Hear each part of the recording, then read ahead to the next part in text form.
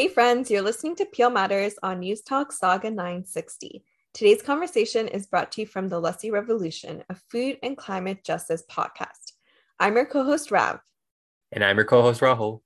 And we are coming to you from Treaty 13 land, the traditional territories of the Wendat, Anishinaabeg, Haudenosaunee, and Mississaugas of the Credit. We recognize the many nations of Indigenous people who currently live on this land, have spent time here, and ancestors who have hunted and gathered on this land. We also acknowledge the many people of African descent who are not settlers, but whose ancestors were forcibly displaced and made to work on these lands. We remain committed to both Indigenous sovereignty and Black liberation by engaging in allyship work and believe both are key aspects of our food systems, the environmental movement, and our democracy. So today, we're doing the last installment of our elections mini-series. I hope you've tuned into the previous 2 episodes so far. For this past month, we've been talking to amazing organizations and local groups. This includes Apathy is Boring, 350 Canada, GreenPAC, and Engage Peel. We talked about the election, climate change, and of course, civic engagement. We encourage you to go to your favorite podcast listening platform, search up the Lussie Revolution podcast, and give our election mini-series a listen or share it with someone that you know. Yes, I've really been enjoying all these conversations that we have been so lucky to have during this snap election period. And I'm really looking forward to today's conversation because we're actually going to be talking directly to some candidates from Mississauga to get their thoughts on climate change, food, and civic youth engagement. And I think it's going to wrap everything up very, very nicely. And so many people came together to help make this episode possible. So I just want to give everyone a quick shout out. And Rahul, I first want to give a shout out to us. I think we need to acknowledge the hard work that we always put into this podcast more often. So just like every other episode, Rahul and I put a lot of work into this. But this episode felt a little bit more tricky because there was just so much to do in so little time during the snap election. So it was difficult to secure candidates, but we did get a few, and I'm really, really proud of us for that. So I think we can give ourselves a little pat on the back for that. Second, I want to thank the Peel Youth Food Circle. They have been an amazing support in the background, helping with emails and the coordination of all of this. You can check them out on Instagram at Peel Youth Food Circle. I will also link it in the notes in case I think I may have mispronounced it, to see the work that they do and how you can get involved. And lastly, I want to thank Food Secure Canada. This episode is actually part of their Eat, Think, Vote campaign, which you can learn more about at eatthinkvote.ca. And they were really great at providing insight on the larger picture, and also providing guidance on how to reach out to candidates and how to engage with them. Again, a huge thanks to everyone who came together to help make this happen, especially to Rav here, our amazing co-host. Like Rav had mentioned, we were able to secure 2 candidates for today, the Green Party and the NDP. The Liberal and Conservative candidates we reached out to were already booked for other engagements during this time, but they do send their warm wishes. And we'll be listening to this later on to make sure they understand what issues matter to us. Yep, I'll be sending the podcast and some notes over to them afterwards. Let's get into our next interview. I am here with Mark Davidson. Mark, thank you so much for joining me today. We're going to talk a lot about the work that you do in the community. So I wanted to first give you an opportunity to introduce yourself to everyone so we can get to know you. Sure. Well, I have 2 daughters, 23 and 17. Actually, 24 and 17. And I'm working on a number of academic projects. In the past, I have published academic papers on personal debt and on capital punishment and the symbolic role of punishment in society as a kind of icon of the relationship between the state and citizens. And I'm working on a few books, which I've been working on for a while. One is on the harmful acts of corporate actors, with an examination not on financial crimes, but on things like corporate pollution, workplace injury and death, sort of the more tangible kinds of harms. I'm also working on some books that examine the relationship between different streams of thought, and specifically along some of the early works of certain philosophers. I'm also working on another project which coincides with one of the institutions I'm trying to set up at Laurier, which I call the Shunyata Center. But I'm working on this. This is about ways to respond to our new knowledge around forms of xenophobia and racism and oppression.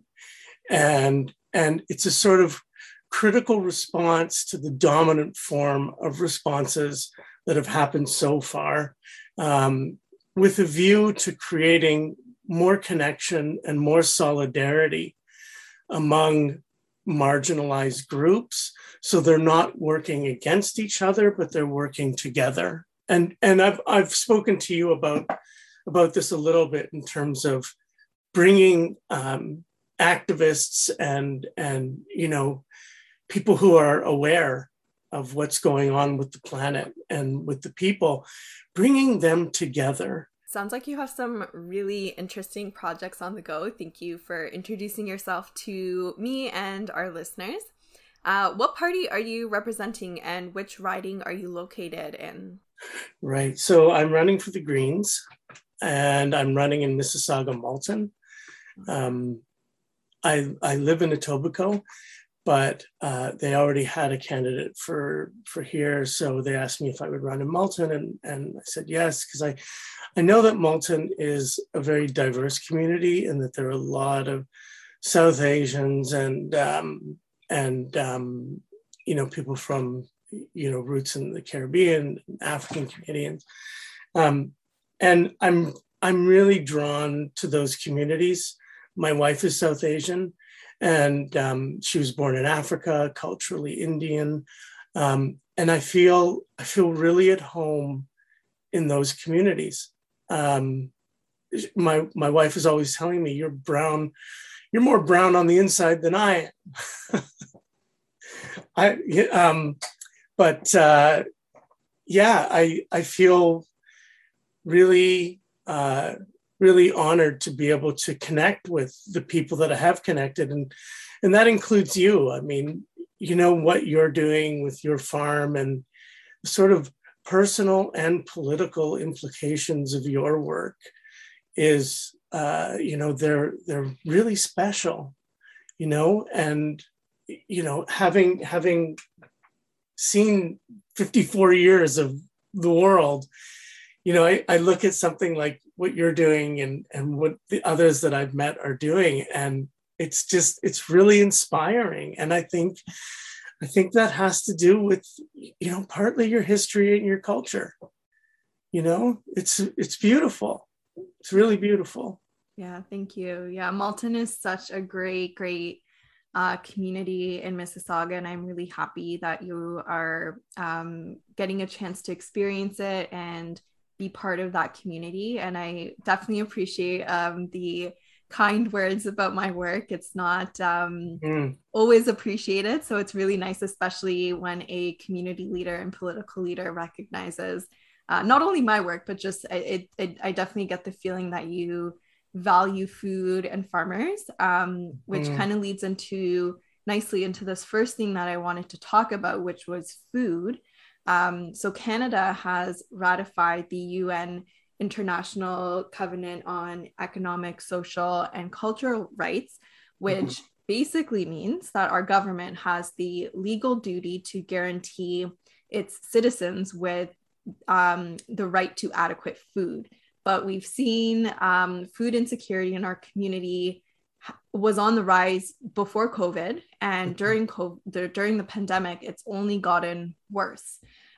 So if elected, what will your party work on to ensure food security and food sovereignty for all? And I specifically want to point to communities and individuals who live under oppressive systems, such as Indigenous, Black, newcomer, lower income, disabled communities, and others.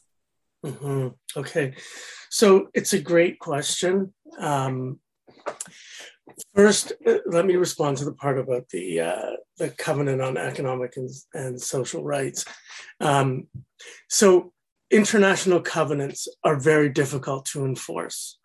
They have a kind of moral kind of persuasion, moral power in terms of, this is what Canada as a country is aspiring to. But in terms of enforcement, there aren't really penalties. There aren't, consequences for failing to live up to that. And Canada has actually failed in a number of ways to live up to those obligations. So I would say the first thing to look at if you want to connect with the international legal obligations that Canada has towards food, I would say is to look at every year ECOSOC, which is the committee that examines a country's ability or willingness to fulfill its promises under a certain treaty or covenant. In this case, it's the Economic and Social Committee of the UN, or something like that.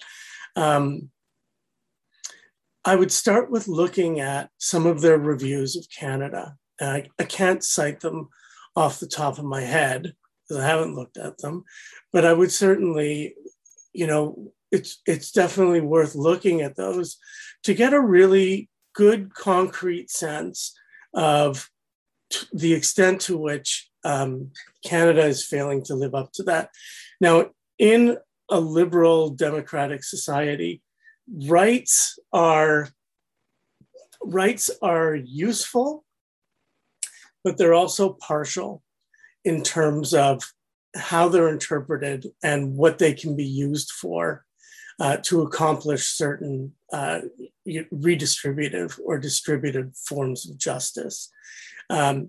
Normally, when we think about rights in terms of the government does not have the power or should not have the power to interfere with our ability to access a certain kind of resource, right? So we have in the Charter of Rights, which is also difficult to enforce, but far more enforceable than the Economic and Social Covenant. But those rights have all been interpreted in the negative sense, in the sense of you have a right to food in the international plane. You have the right to food, and that means we're going to interpret that as the government can't do anything to take your food away. Now, a different understanding of rights would be a positive understanding of rights. So in that sense, it would be you have the right to something like healthcare, which is not in the Charter, by the way, but it is in the, it's my dog shaking, in case you heard that. It is in the ECOSOC, but you do have the right to healthcare, publicly funded healthcare. Damn, I forgot what I was saying. I got distracted by my dog. Okay, so rights in the positive sense would create an obligation on the government to provide that service. Okay, that's not how rights are interpreted in the courts, in Canadian courts. They're interpreted in the negative way. So using the rights language to achieve redistribution or distribution of resources is difficult in a liberal democracy. And what I would say is that it's a necessary part of the discussion because it's a powerful symbolic message to say that you have the right to something. But I would also say that if you want to have rights fulfilled, those rights have to be explicitly connected to the needs that they protect, the needs that they honor, right? That has to be part of the discussion. So you have the right to food, for example, because you need to eat. It is a basic human need that we all have to eat, and we have to eat good food, right? And then, so you've got a more fulsome understanding of why that right is there. And you also have a way of emotionally connecting to the fact that some people don't have enough to eat and that some people do not have access to healthy food, right? So you've got, on the one hand, you've got your rights violation, but on the other hand, you've got this very visceral awareness through public education, which is something that I very much support around these issues. But you've got this visceral kind of connection to the fact that, hey, some people do not have enough to eat in our country. That's abhorrent. That is absolutely unacceptable. And that's where I think it connects to, a lot of the equity seeking groups that you're talking about, because they tend to be overrepresented in groups that lack resources. And one of the reasons I suspect that that's the case is because we do live in a society. I know a lot of people use the term systemic racism. I'm wary of that term, but I certainly acknowledge that it refers to something very real. I don't know what language I'd use to describe what it refers to, but that's sort of beside the point. But one of the problems with the kind of xenophobia that exists in Canada, the fear of difference, is that it leads to a dehumanization of people who are different than ourselves. And when that dehumanization occurs, it's very easy to discount the suffering of those individuals. It becomes more acceptable to accept the fact that some people don't have enough to eat when they've been dehumanized through whatever kind of, you can call it systemic racism, you can call it xenophobia, whatever. I think it's like just the fear of other, which is an integral part of the kind of economic and social system that we live in.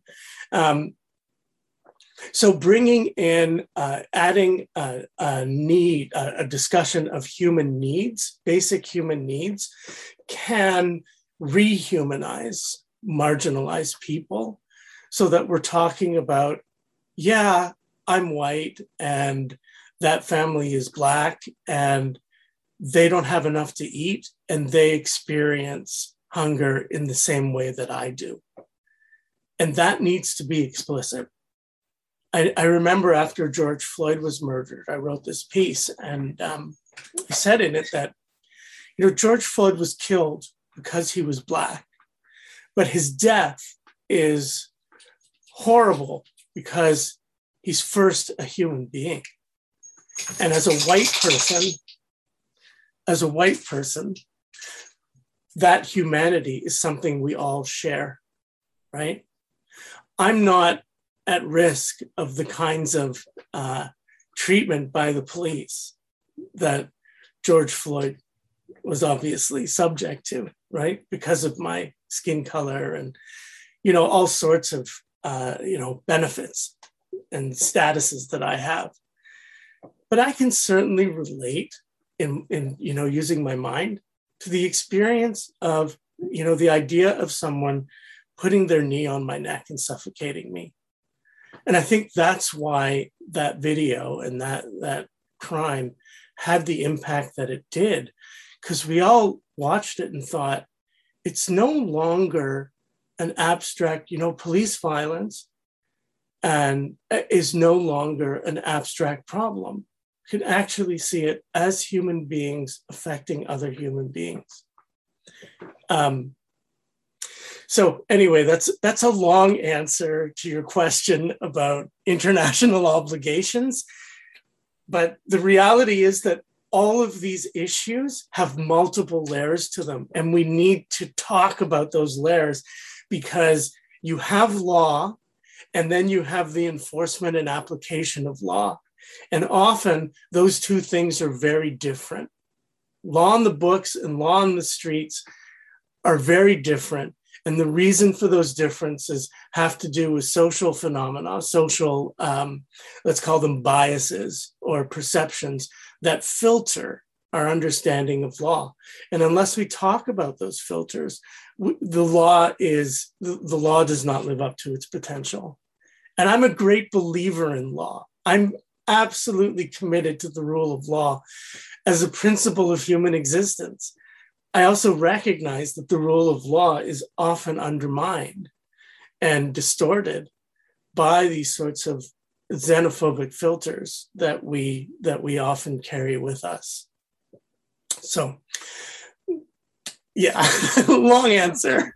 No, hey, you ask an academic, that's what you get, right? I know, I can definitely tell you're a professor, but it was really great to have some clarifications around what the benefits are, but also some of the restrictions and challenges in terms of the covenant and what that actually means for the role and accountability that the government has in ensuring we are working towards food security and food sovereignty. And I definitely appreciate you reminding us that these topics are very layered, and it's really important to take the time to go through those layers and understand the complexity behind these topics and issues that we're talking about. Yeah. So climate change, I want to kind of shift from food to climate change now, because that's been a really big topic, not just during this election, but the past few years. Climate change is one of the largest crises that our world is facing.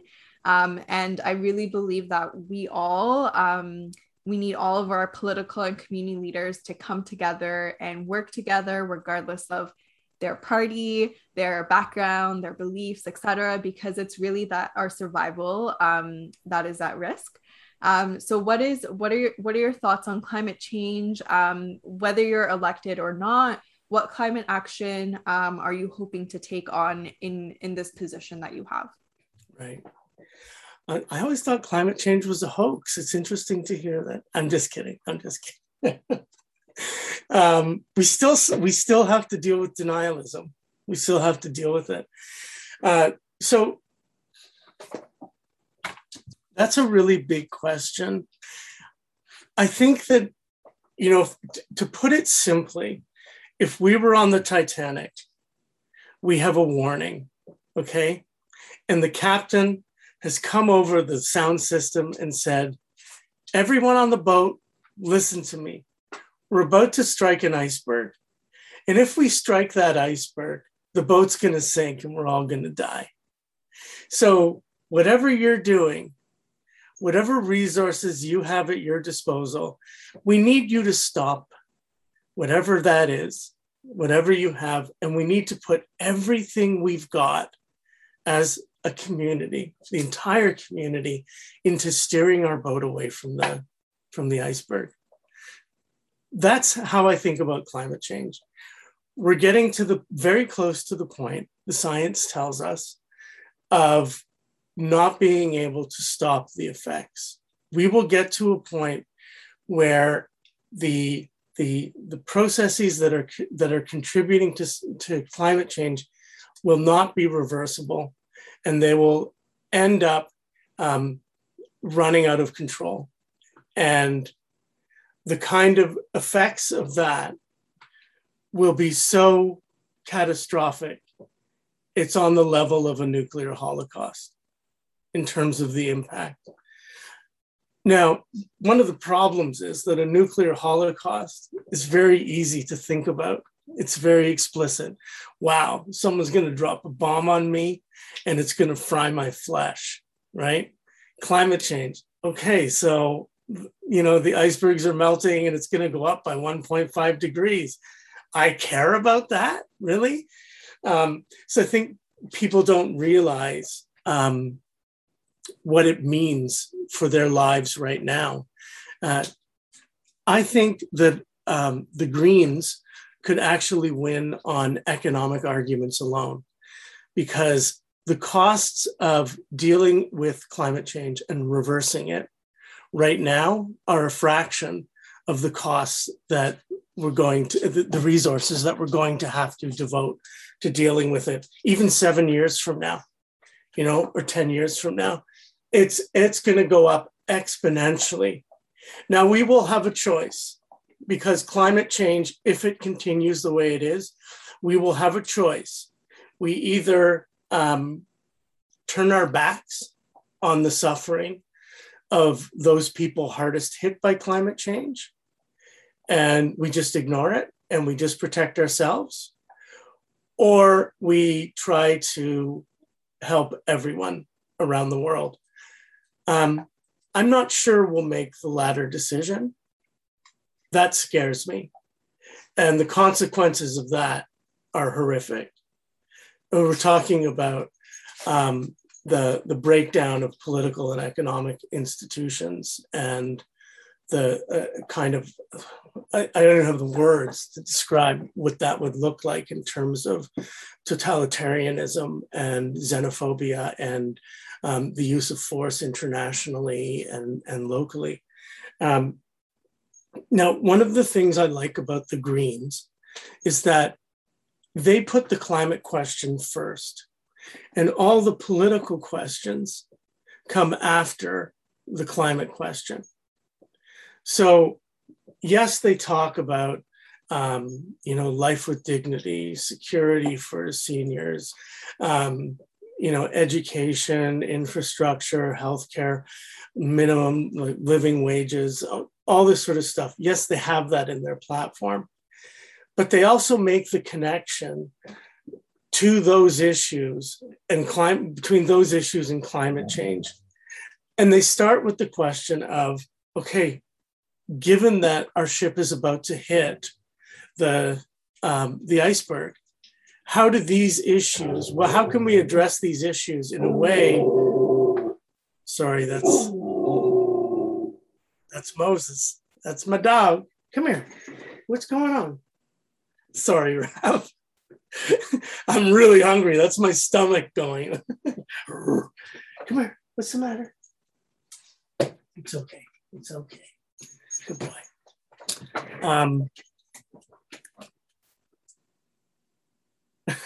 He's so cute. Do you want to see him? Oh, now he's shy. It's okay.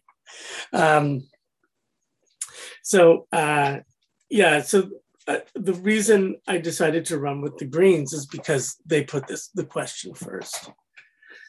In terms of addressing climate change, I think we all know, and this is not the thing to say to get elected, and I realize that. We all know the party's over, okay? There's a concept in economics called externalities, and it's when the cost of your production is removed from the cost of the item. Now, that's our economy. We externalized the costs of our economic activities to the point now we can't ignore them anymore. And our economy cannot function in the way that it does if we include those external costs, because they would increase the cost of production so much that this kind of economy would be unsustainable. So, I know a big issue is housing. Let's take housing for example, okay? When a small house goes up for sale, a young family will be bidding on it against a developer. The developer will come in, outbid the young family, and tear down the house. They usually sink about, between $700,000 and $1 million into it, and they throw away the house. it's tragic to see these perfectly functional, beautiful, solid post-war homes being torn down. Now, the environmental cost of that kind of housing, quote unquote, strategy is huge, but it's externalized. And I don't know what the data is on this, because I asked one of the people high up in the Mississauga municipal government about this, and they said they have no data on it. But those environmental costs are then shifted outside the cost of the home. And as climate change increases, the costs of medical bills that the public has to pay keep going up to deal with the effects of climate change. And it's astronomical. It's in the multiple billions of dollars a year to treat the health effects of climate change. The homeowner isn't paying for that, right? Sure, they pay fees to throw it away, but compared to the climate impact of that kind of action, those fees are insignificant. So if you included the cost of the environmental cost of that kind of destruction into housing would be even more unaffordable than it is. So that model, we need to change that model. I mean, I see so many buildings in Etobicoke and Mississauga. They're perfectly functional office buildings, and they're being torn down. Why? Why is that happening? It's, if there's a structural reason and the building is beyond repair, fine. But if not, we shouldn't be tearing these structures down, because even the environmental cost of construction itself is huge. Concrete is the production of concrete is a huge contributor to global warming. Why are we tearing concrete structures down and building them back up? It's insanity. Stop the insanity. Yeah, I love that the analogy of the iceberg and Titanic was really helpful, and it almost helps me visualize what's going on, which is really helpful when we're talking about something like climate change, where we don't necessarily see it every day in front of our in front of our eyes. And you talked about the economics of climate change, and that's really, really interesting. So if our listeners are interested in learning more about the economics of climate change, let us know, and we can definitely explore that topic a bit more in the future. But Mark, it's really nice to hear that climate is really at the forefront of conversations that the Green Party is having. And there's not only that, but it sounds like there's conversations about the intersectionality and how climate change intersects with all these different topics and issues that our community is facing. That's really nice to hear that. Yeah. The last can I give one specific point? Yes. I was reading a report by the Canadian Insurance Council, and they said that within the next I think it's 10 to 30 years roughly, home insurance will be a luxury, because it will be so expensive because of the climate emergencies. And the insurance industry is saying we need to address climate change because they can't afford the costs of it, right?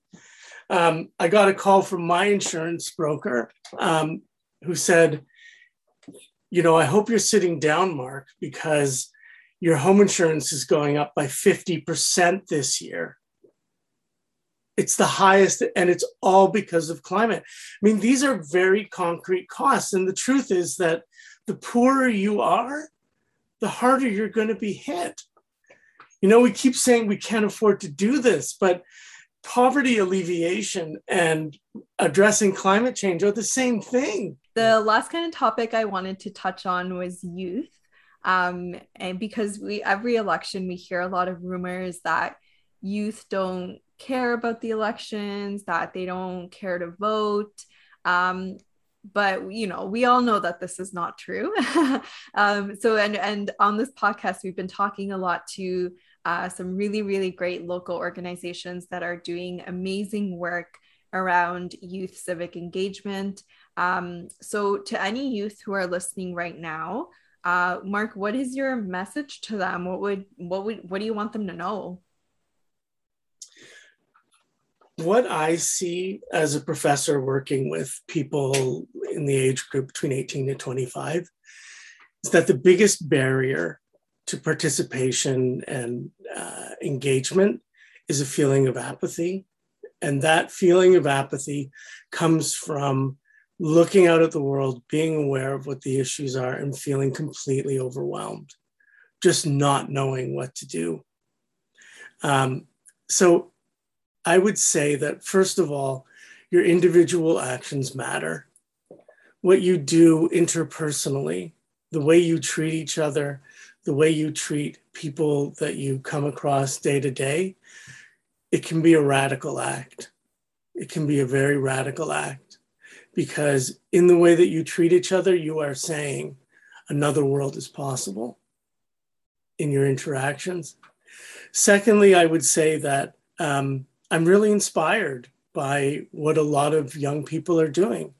There is a lot of engagement and there's a lot of concern, and older people aren't listening because they can't. They can't listen because they know it's at stake. You know, people like me, I'm 54, I'm going to die in the next 20 to 30 years, right? I mean, climate change isn't going to affect me in the same way that it's going to affect my kids and their kids. But my kids know how it's going to affect them and their kids. And that's a much more direct connection to what's going on. And that's why you might feel like you're being ignored. But if you're being ignored because your message is powerful, that's confirmation that you're saying something good. Yeah, and we were actually talking about this yesterday of if you're not turning heads and causing an uproar, you're not doing something right. So thank you so much for sharing that. I think that's like a great way to summarize everything and leave on like kind of like a high note. But I do have one quick question for you before we go. And we can keep it short. And the question is, what is a local topic or issue in your riding or in your community that is important to you? Well, I would say that, so I practice Buddhism, and central to the practice of Buddhism is the practice of compassion towards everyone. And I would say that's where what everything comes down to for me, is this appreciation of the suffering and the joys of others. And what I've been experiencing, and I realize this is just my experience, and I'm not making a scientific statement about the state of humanity, but it seems to me that there is less compassion and less just general camaraderie among people. People are very divided and aggressive and competitive.